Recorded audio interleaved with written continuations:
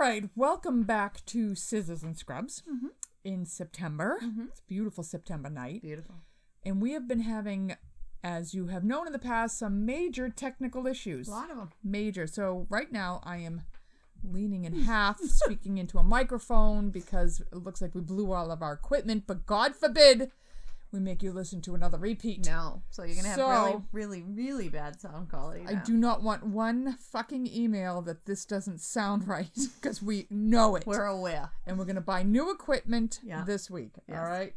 Apparently we're going to get all new shit because I think we've blown everything. It's awesome. So we'll get microphones this time that literally are attached to my vocal cord so you can hear it better. Yeah. All right. So this week, over the summer, we started doing this new thing, dinner on the beach. On Sunday nights. On Sunday nights. Mm-hmm. And one of our friends was there, and her son has recently pledged a frat. So he just kind of was giving us a little lowdown of what they were doing. Horrible, disgusting things. Disgusting. A lot of vomit. Lots of vomit. So, well, I was like, Laura, that's an episode. Yeah. We've never covered hazing. We should start cover hazing. There is so much to cover in hazing that we couldn't possibly cover it in one episode. No. And I thought, like, oh, I'll tell this story and I'll tell that story. The one story I do cover was enough and disturbing enough for me that that's the only story I'm covering. Mm-hmm. So, what are you starting with? Yeah, I'm giving you information about fraternities and hazing. Greek life and how Greek life works. Kind of. And like and then there's a guy that did this whole like, I don't know what you call it, like almost like an encyclopedia on hazing incidents going back to the 1800s. So I did like some old ones, just little snippets. All right, so I'm going to let you take it over and start this off. All right. So I got all my information from time.com and this Hank Newer database. Oh, Hank. All right, so fraternities in the U.S. date back to the early 1800s. They were formed by the young men of schools that were trying to like rebel against the really disciplined rules and schedules. You know, they wanted. Isn't that what a fraternity does? Yeah, they like rebelled against things at the schools. Fraternities were modeled after literary clubs, and they hosted debates and had members write essays. So it wasn't like a drinking thing. Not any fraternity I know. Well, it was the 1800s. Right. But they did this stuff to like try to change the rules in the school. Like they thought if they banded together and they would try to do this. But they also provided a social atmosphere for people to drink and smoke. Fraternities soon became a staple of college campuses. In the 1900s, when more women started attending colleges, fraternities started controlling the social life of a campus. Ooh. So when women got there, they were like, yeah, we got to throw parties that they can go to. Yeah. Fraternity memberships declined around the Vietnam War, because people were drafted. And it spiked in the 1980s when the drinking age was raised from 18 to 21. That was like the 70s-ish. But why would it spike? Because they're all drinking at the Because frat? now they're all younger, so they can't get alcohol. Because at 18 before, they could get alcohol. Then when it went to 21, they needed a frat to get the alcohol. Because it made it the increased drinking age made it harder for underage kids on campus to obtain alcohol. So the frats would get the alcohol, you could go there. The first fraternity in North America to incorporate most of the elements of modern fraternities was Phi Beta Kappa, founded at the College of William and Mary in 1775. Wow. Yeah. The first national Greek secret letter social fraternity is considered to be the Kappa Alpha Society, established at Union College in Schenectady, New York, on November 26, 1825, by John Hart Hunter. John Hart Hunter. Mm-hmm. In 1867, a society called I.C. Cirrhosis. Cirrhosis? Like of it's the liver? Sorosis, so like a sorority, but it looks like cirrhosis. Sorceress? I don't know. I'm saying cirrhosis. All right. Was the nation's first women's fraternity at Monmouth. How do you say that? Monmouth? Monmouth? Monmouth? Monmouth? I don't know. Monmouth. College in Illinois. It would later be called Phi Beta Phi. No, Pi Beta Phi. These letters... Not to be confused with Phi Beta Phi. Right. The Greek... Or Theta Beta Phi. I can't. Or Pi Pi Pi. Delta Delta Delta. Some people are drawn to fraternities for like the lifelong friendships, like business connections, blah blah blah. It is a brotherhood. I mean, I think if you're going for jobs and you're in the same frat, if you were in the same frat as a guy hiring you, you're gonna get the job. Guaranteed the job. But a lot more joined for the parties and the campus social life. A 2007 study at URI, University of Rhode Island, found that frat members are more likely to drink heavily and have problems with alcohol use than non-fraternity peers. A 2008 national study by researchers at University of Maine showed that 73% of fraternity or sorority members experienced hazing. The supposed like purpose of hazing is to make them prove their loyalty. Like, are you loyal to this group?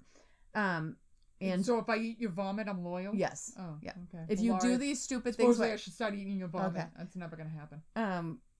If you do these stupid things, we can trust you. You're one of us. You really want to be a part of us. That's why they're doing this, not for no other reason. According to police reports and court documents, frat members have been forced to chug hard alcohol, endure sleep deprivation, and complete physical challenges while blindfolded, and those cause most of the problems. Mm-hmm.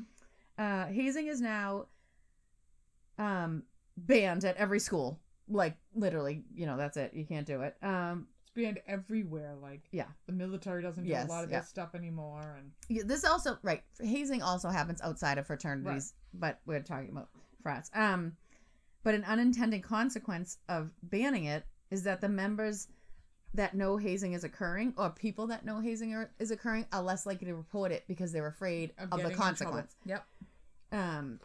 So, like I said, this Hank Newer has compiled a database on U.S. hazing deaths.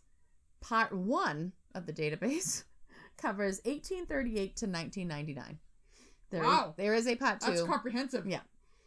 So I'm just going to go through, like, I don't know, I have like a couple, like 10 or something, like dating back to the 1800s, some in the 1900s. I'd love to know what like hazing was in the 1800s. It's like, all the same. Don't wear your cravat. No, it's literally all the same as it is now. It's like funny. John B. Groves died in 1838 from a hazing accident at Franklin Seminary in Kentucky in 1938. That is the first known death of a fraternity. It doesn't say what it is. In 1847, Jonathan D. Torrance died of illness after being drenched with ice water during a hazing custom called freshman visitation at Amherst College. So they soaked him in freezing cold water. Amherst, Mass? Yeah. He was outside. The zoo. No, that's UMass. This is Amherst College. That's right. Yeah. That's right. I'm sorry. They soaked him, freezing cold water, left him outside. He got like sick pneumonia and died. What would you do? Because they're idiots. In 1873 at Cornell University, Mortimer and Leggett, I would have hazed him because his name is Mortimer, died by falling into a gorge while on a blindfolded walk at night required by frat members.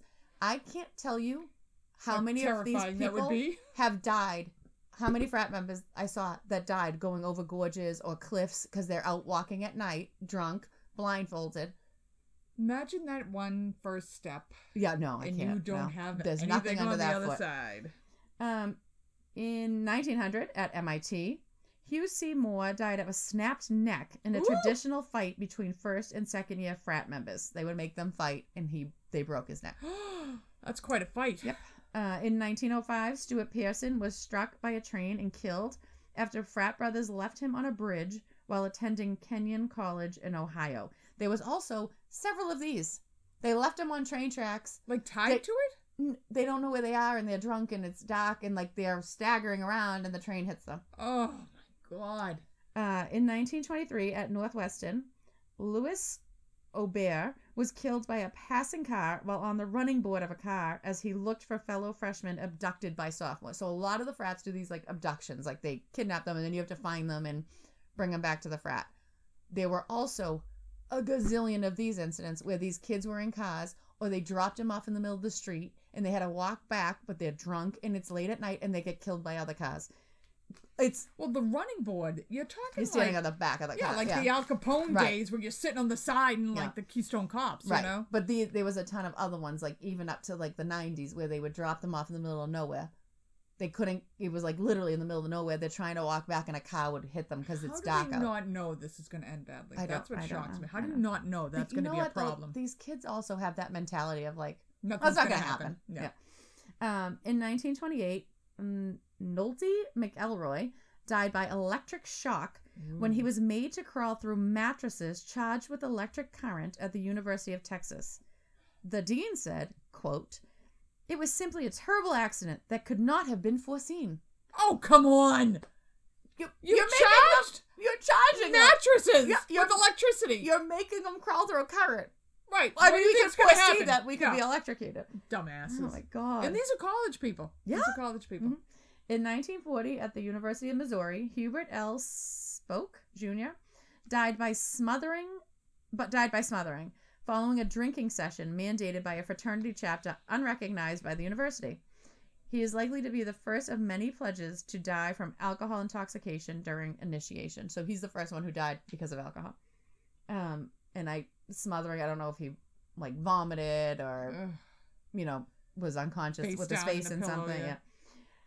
In 1945 at St. Louis University in Missouri, Robert G. Perry was coated with flammable substances. Oh my God. And had an electric shock applied to his skin. Come on. He burned burst to into death. flames. He burned to death. He burst into flames. They basically made an electric chair out of him. Yeah. It did go to court.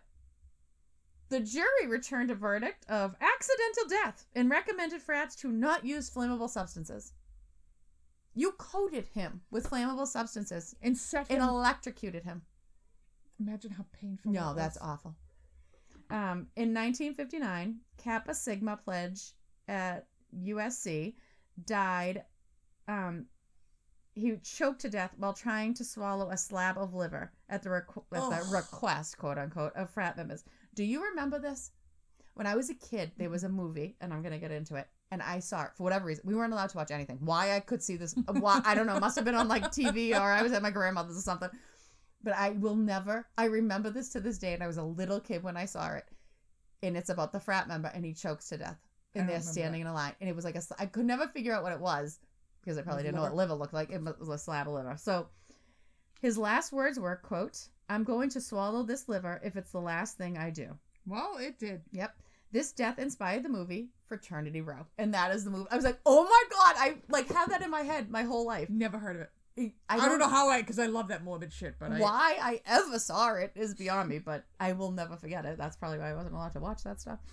Oh my God, here's that college again. At Monmouth. How do you say that? Does anybody know how you say that? I'm going to go with Mammoth. Mammoth College in New Jersey in 1974. William E. Flowers, age 19, suffocated after being entombed in a grave. Members had him dig on a beach that day. I'm getting agitated. I know. That people are this fucking stupid. Yep. In 1994, Michael Davis was beaten to death by frat members at Southeast Missouri State. How did they not know that was... It was like a hazing thing, beating. Beat you to death? And they beat him to death. Okay. In 1996, oh God, help me, Todd Cruikshank, age 18. Cruikshank's like the cat in Harry Potter? I don't know. Okay. Fell off the roof at a frat house while drinking. He died. The frat, I think it's Acacia, ACACIA, at University of New Hampshire, was on probation for hazing violations at the time of this kid's death. I said, there were so many incidents of pledges being dropped off or far from campus, blindfolded, exhausted because they keep them up for days, drunk, and then being hit by cars. It was like a constant theme. I can't tell you how many. Also many incidents of pledges running away from a prank. They're chasing them, or they think they need to run, or, they're trying to get away from them doing something, and they go off a cliff, go off a gorge, go into a lake. It was nonstop.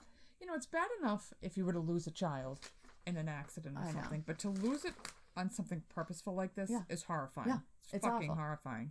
So those are the little, from the 1800 stories of this stupid shit that these kids do. So I think it's a safe bet that you should go over this with your children, even though they don't believe us that this stuff happens. Well, we're going to talk about a current story that happened in 2017. Yeah. In Penn State. Yeah. So Penn State, this article I got, it's called Death at Penn State Fraternity. It's out of the Atlantic, and it was written by Caitlin Flanagan. It's a great article. It gets into how Joe Panatone? Who's the guy that was the coach down there? Oh, yeah. All right, the coach of Penn State years, Yeah. and he was real, like, gung-ho and this and that, even though hazing, like, he would criticize him for not hazing correctly. He'd be like, oh, geez, well, when I was in, it was worse. It was worse this way. You haze this way.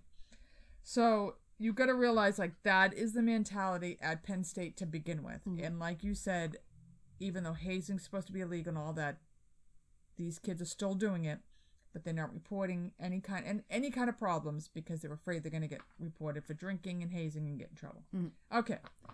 So, as of today, Penn State has 51 fraternities. Jesus. Yep. That's just the fraternities. This isn't sorority. Just that's crazy. 2 are currently inactive. Beta Theta Phi and Kappa Delta Rho are inactive. Mm-hmm. Today we're going to talk about, it's not Phi, excuse me, it's Pi. Oh, good. I'm glad you did the same thing. Phi. We're going to talk about Beta Theta Pi. Beta Theta Pi has been on the campus of Penn State for almost as long as Penn State itself. Wow. The frat house, you guys see this fucking frat house. It's like a brick mansion. Fucking beautiful. Yeah, like I'm sure the inside is disgusting. Yeah, it's nothing like Animal House on the outside. I can tell you that. It fell into disrepair, and in 2004, Donald Abbey, a Penn State alumnus, what did I write? Oh, he was an alumnus from 1970. I have 2 1970. Like, what number is that? He was an alumnus from 1970. And today he is a billionaire. So he's got $1 million.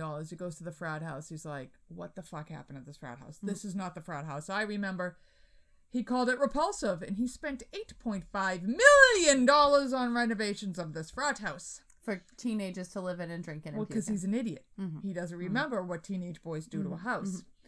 It would be the most expensive renovation of a frat house in American history. Way to go. Before I continue, I want to let you know, most of this, what I'm telling you, is directly quoted from this article.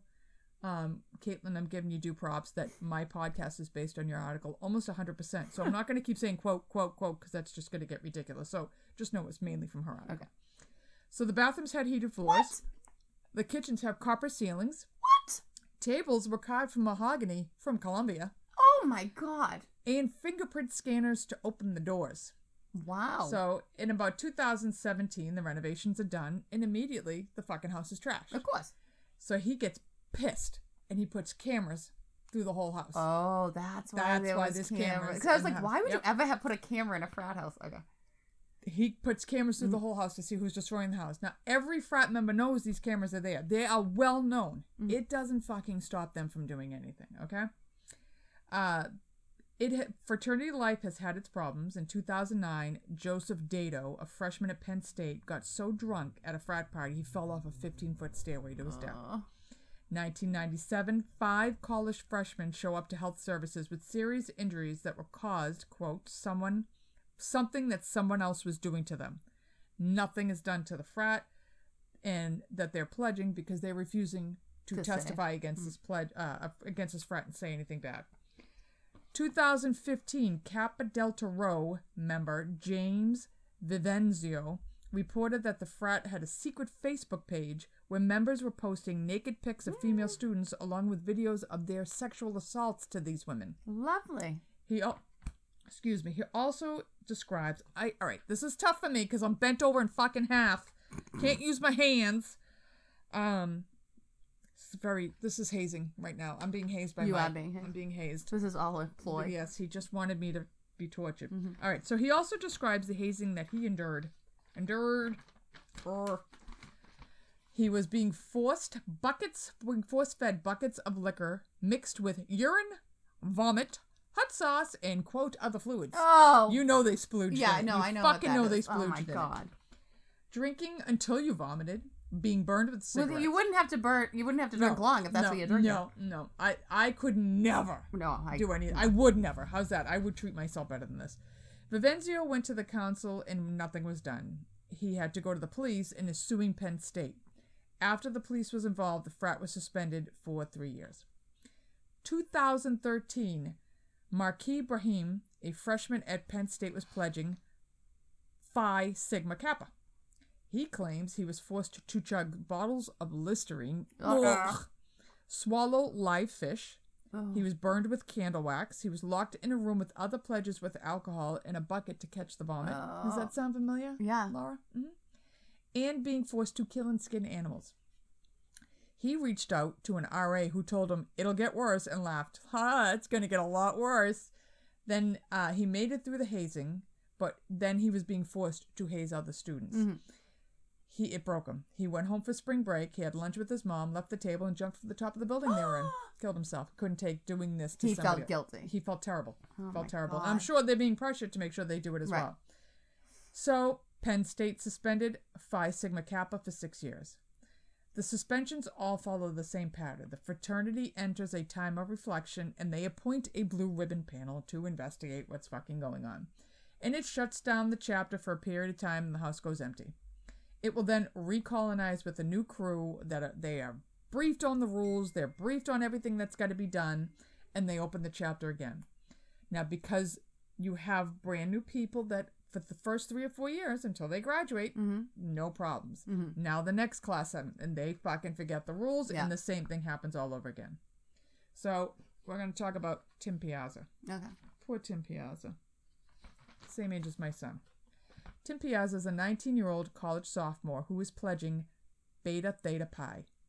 He has survived the whole grueling hazing process, and these hazing processes are like months. They're not like 1 week. It's like a semester. Right. Yeah. It's like 11 weeks. It's fucking ridiculous. So he's gone through the whole process. He is being accepted into the frat on February 2nd, and they have the acceptance party, the last night of all this shit. He is told to show up at 9:07. He is dressed up for the special night in his good jacket, shirt, tie, and his last text to his girlfriend is, "They're going to get me so fucked up." So he arrives, Beta Theta Phi, Pi, at 9:07. And there are other 14 pledges there. They're each lined up, right hand on right shoulder, on the pledge in front of them. They are taken into the living room for about an hour, and after about an hour, the gauntlet begins. Mm-hmm.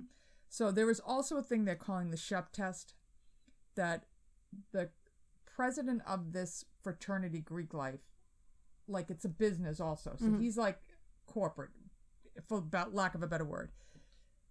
He's like, oh, they don't do the he's being interviewed by this woman. He's like, they don't do the Shep test anymore. She's like, yeah, they do. He's like, no, they don't. She's like, did you read the court documents? Because it's right there in the tests. The kids are saying we're waiting for the Shep test to begin. He's like, they're still doing the Shep. She's like, you never read the court documents. Yeah. So this is part of that Shep test. Right. So the gauntlet is 18 drinks, 82 minutes. Oh my God. Yeah. That's not even an hour and a half. 18 drinks. 82 minutes. These kids have to suck them down.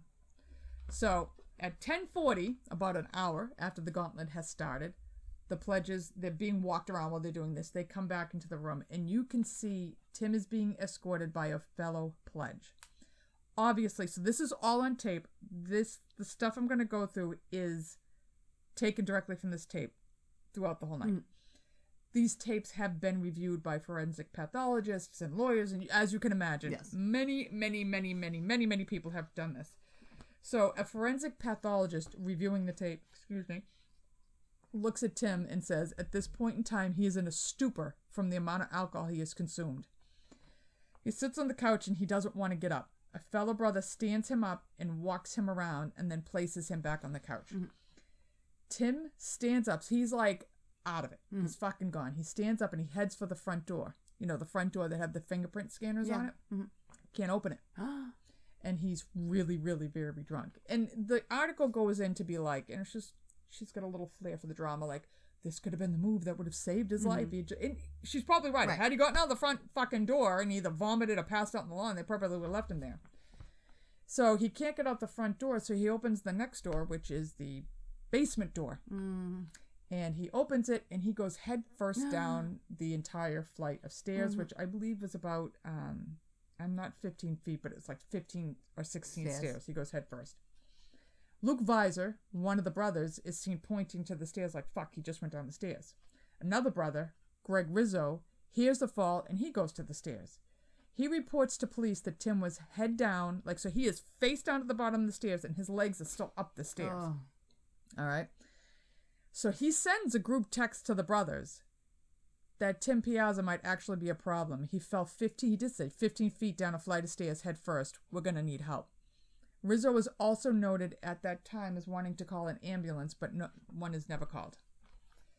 4 of the brothers carried Tim back up the stairs, and at this point now his shirt is almost up over his head. And you can see on his left upper abdomen, he has a huge purple bruise. Ooh. Immediately has this huge purple bruise. They put him on the couch and they're starting to do sternal rubs on him. No response. They throw beer in his face. No response. They throw a shoe at him. No response. They lift his arms up. Boom. Falls back down. No response. So everything they're doing to rouse him is proving he's unconscious. Right. He's fucking unconscious. Okay? So a brother, Ryan Foster, rolls Tim onto his side. He almost dumps him on the floor, catches him, rolls him on his side. In case he vomits. Mm-hmm. Jonah Newman, another brother, straps books in a backpack to his back to keep him from rolling back so he won't vomit. Mm-hmm. And then 2 other brothers stop, at this point, Tim's legs are kind of seizing. So the 2 brothers are sitting on the legs to keep that from happening. Oh my God. They don't like what it's doing. Well, no, you shouldn't. Yeah. So now we're 2 hours into the ordeal, and a Cordell Davis, he is the only black fraternity member. He enters the shot. And Cordell has been in his own pledge class. He has scars on his face from when he did the same thing. Not down a flight of stairs, but smashed it. He's like, I woke up in the morning and my phone was covered in blood. I was covered. He has no idea what happened. All right. So you see him. He walks over to the couch to see Tim, and you can tell the brothers are telling him what has happened. He's agitated and he's wildly on the tape, and he's basically like, what the fuck? You got to call the police. He tells the police he was concerned for Tim, and he told the brothers he needed help, that they needed to call 911. Jonah Newman is seen shoving Cordell into the wall and telling Cordell to leave. We got this, shut up, blah, blah, blah. So Cordell leaves, and he goes to find the vice president of the chapter, who is Ed Gilmartin. He tells him, what is happening. Ed Gilmartin's like, they're EMTs. They take classes in kinesiology. They're majors in kinesiology. They know what they're doing. Don't worry about it. We got this. And it doesn't really get into what Tim does. This Cordell does afterwards, but he was the only person trying to get this kid any kind of help when he could still get help. So you see, when Cordell leaves to go get the VP after he's been pushed into the wall, Tim is thrashing wildly on the couch and he's making weird movements. Another brother, Daniel Casway, comes in, looks at Tim, slaps him in the face 3 times. No response. The other brothers, 2 other brothers, are wrestling near Tim. Because, this guy's dying on the couch, but we're going to wrestle. Huh. They land on him. Oh my and then when God. they land on him, now he starts to vomit and twitch. Oh my God. Joseph Eames becomes, quote, frustrated with Tim, and with an open hand starts to slap him on the bruise in the abdomen. Oh my God. Yeah. The forensic pathologist will later testify that Tim's spleen had been shattered. Oh, yeah. Shattered in the autopsy. And still, after vomiting, Tim's still not conscious. 45 minutes later, Tim rolls onto the floor. Backpack and all. Boom. Face first onto the floor. Still with the backpack and book strapped to him, he rolls around and he's trying to stand up. Somehow he gets the backpack off and he stands up, backwards, falls, slams his head off the hardwood floor. All right, so he's from a full standing position, and Tim is not a tiny guy. He's playing football for Penn State, fucking 6 feet tall, whoof, like a sack of potatoes. He goes backwards.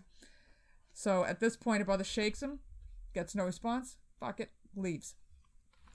So that's probably about 11 o'clock at night. Now it is 3:46 a.m. and Tim is in the fetal position on the floor. Okay, so that's hours of him just there. At 3:49, Tim wakes up. Gets up on his knees. He's cradling his head in his hands. He falls again onto the hardwood floor. An hour later, he stands up and staggers to the front door and again falls, and this time he falls headfirst into the wrought iron railing. Oh, Jesus. That is, I don't know where this railing is, but into a wrought iron railing. He stands again, and again he falls headfirst onto the floor. At 5:08, Oh my God. almost 2 hours later, Tim is on his hands and knees, head buried in his hands. Must have fallen back again, because now it jumps to 7 a.m. Another pledge wanders into the room Tim is in. Tim is on the couch moaning. The pledge watches Tim roll off to the couch and onto the floor, get up on his hands and knees and cradle his head, and the pledge says, as if he had a really bad headache. So what does this kid do? Leaves him? He pulls out his phone. Oh, good. Snapchats it. Yeah, that's nice. Sends it and takes it and leaves the house. Don't call an ambulance. No. Tim is then seen standing and staggering over to the basement steps, and he disappears from view. All right, sorry about that. I somehow lost the rest of my paper. Okay, so 7 o'clock, the kid Snapchats, sends it. Like, that just... I know. That just makes me so angry. I can't even begin to just even say, like, every time I see TV and it's a fucking fight or something bad happening, immediately the phone. Some moron standing there with their phone instead of helping. Right. I just don't know what kind of world we live in anymore. Okay. So now the house begins to stir, and it's probably about 10 o'clock. A brother named Kyle Pesci, he arrives and he asks Daniel Erickson, what happened to them? Like, what happened to the kid who fell down the stairs? And they're like, they come across Tim's shoes and they realize, oh, this kid's still in the house somewhere. So they look for him, and they find him collapsed behind one of the bars in the basement. He's lying on his back and with his arms tight at his side and his hands in fists. Oh, no. So you know what he's doing. Yeah. His face is bloody, and his breathing is labored. His eyes are half open. His skin is cold, and he is white. Absolutely white. 3 men carry him upstairs and put him on the couch. God love this couch. Does anybody call 911 yet? No. No, they don't. No. The fraternity brothers, they appear with garbage bags, and they start cleaning up the mess before they do anything. They prop Tim on the couch, and they dress him. What? But his limbs are so stiff that they can't do it. Somebody wipes the blood off his face, and somebody else is trying to pry his hands open. We'll go over why he's doing what he's doing later, but they can't do it. So when they searched the phones afterwards, instead of calling 911, somebody is searching cold extremities and drunk person. Somebody else is Googling binge drinking, alcohol, bruising or discoloration, cold feet and cold hands. Nobody's calling fucking 911 yet. So at 10:48, finally, 911 is called. They realize, like, there's literally nothing else to do, and he is technically still alive. So he is taken from the house. His parents are notified he's going to the hospital. And he is taken to I forgot what hospital he was taken to. The parents get, I think, a couple hours with him, and he is pronounced dead at, like, it's like 1:30 in the afternoon. Sorry, again, I lost that piece of paper. He's pronounced dead. The college puts the flag at half-mast for a couple of days. The Facebook page is like, oh, poor Tim, sorry, you know. The Facebook page of Beta Theta Pi National Organization reports that Tim Piazza, a sophomore at Penn State who had recently accepted an invitation to join the fraternity, has passed due to injuries sustained from an accidental fall in the chapter house. That's their official statement. Yeah. The fraternity administrative... I have not had one drink. The fraternity administrative offices in Oxford, Ohio, their flags fly half-mast for 8 days. That's good. The representatives of the 8 young men at Tim's same age, they're all Tim's same age. They all founded the fraternity. The Facebook post will encourage collegiate members around the country to conduct Beta's official burial services on that Friday evening from 4 to 8. And with those final rituals of the fraternity, his 28-hour membership in Beta Theta Pi comes to an end. My God. Right. So, Laura, what do you think happens to these young men? I'm going to say nothing. You are correct. Wow. Yeah. All right. So, let's see. You're going to have to be a little patient here with me because my notes got all fucked up. All right. Where are the kids that get... There was a list of kids I had. 28 of the brothers are eventually dragged in to court. Good. For involuntary manslaughter, assault, like a variety of charges. 3 of them were facing a couple of years in jail, all of them community service, all of them fines. The DA or the judge involved, I think it was the appellate judge. I have this all written down. The judge involved brings all of their charges down. Then they see the video. Oh. The DA reinstitute charges. More kids are dragged in. They again reduce the charges. Nobody sees jail time. Some of them did community service.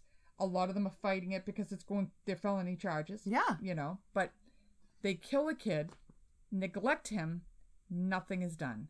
The family did settle monetarily with Penn State for money and for changes.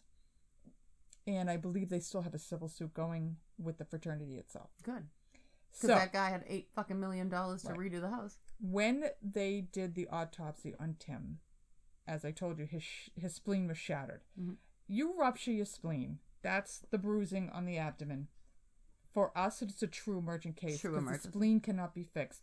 And you have a lot of blood that goes through the spleen. It filters all your blood. It filters all your blood, so you will hemorrhage. And he, I think, ultimately died from bleeding to death. Mm-hmm.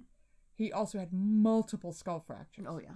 And when you can't open your fists, that's the sign of a major brain injury. Mm-hmm. Like, you'll see if people are seizing or whatever, they clench and they pronate and they do weird things with their body because their brain's fucking out of control. If they had called an ambulance when this poor kid went down the stairs the very first time, they probably would have saved his life. Mm-hmm. He would have gone back. He'd probably graduated college and told about that crazy night that he had at the Beta Theta Pi. Yeah. I was so drunk, they got me all fucked up. But instead, these kids, more concerned that the college was going to come down on them and shut the chapter down, or they were going to get in trouble for drinking, instead of doing what they should have done and what their common sense told them they should have done, they were trying to cover their asses. And they let somebody die because of it. And I think if you look back at all of these incidents, that's exactly why these kids are dying, because nobody, and they're covering it up and they don't want it to know. I can't imagine if those parents had to, like, if they didn't go to trial, all these people pled out. Imagine if they had to sit and watch that video. I bet they saw it. It does say that they walked out when the video was being shown. Because I wouldn't want to see it. I couldn't see my son knowing I couldn't help him. Incapacitated, dying. Right, and nothing there. I could do to help him. And no nobody's one's helping him. Even if there was someone that did help him, but he still died, at least you could be like, okay, you're going to watch him lay there with no help. And the one kid who does try to help him, they fucking throw him against the wall and say, get the hell out of here. Yeah. Like, I was horrified by this story. I had not heard it. I know you had heard it. Yeah. I had never heard it. Or if I did, it didn't really register with me. Horrified. Mm-hmm. Absolutely fucking horrified.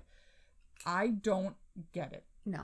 You know, the story that Kid was telling us of the eating of other people's vomits and all this stupid shit.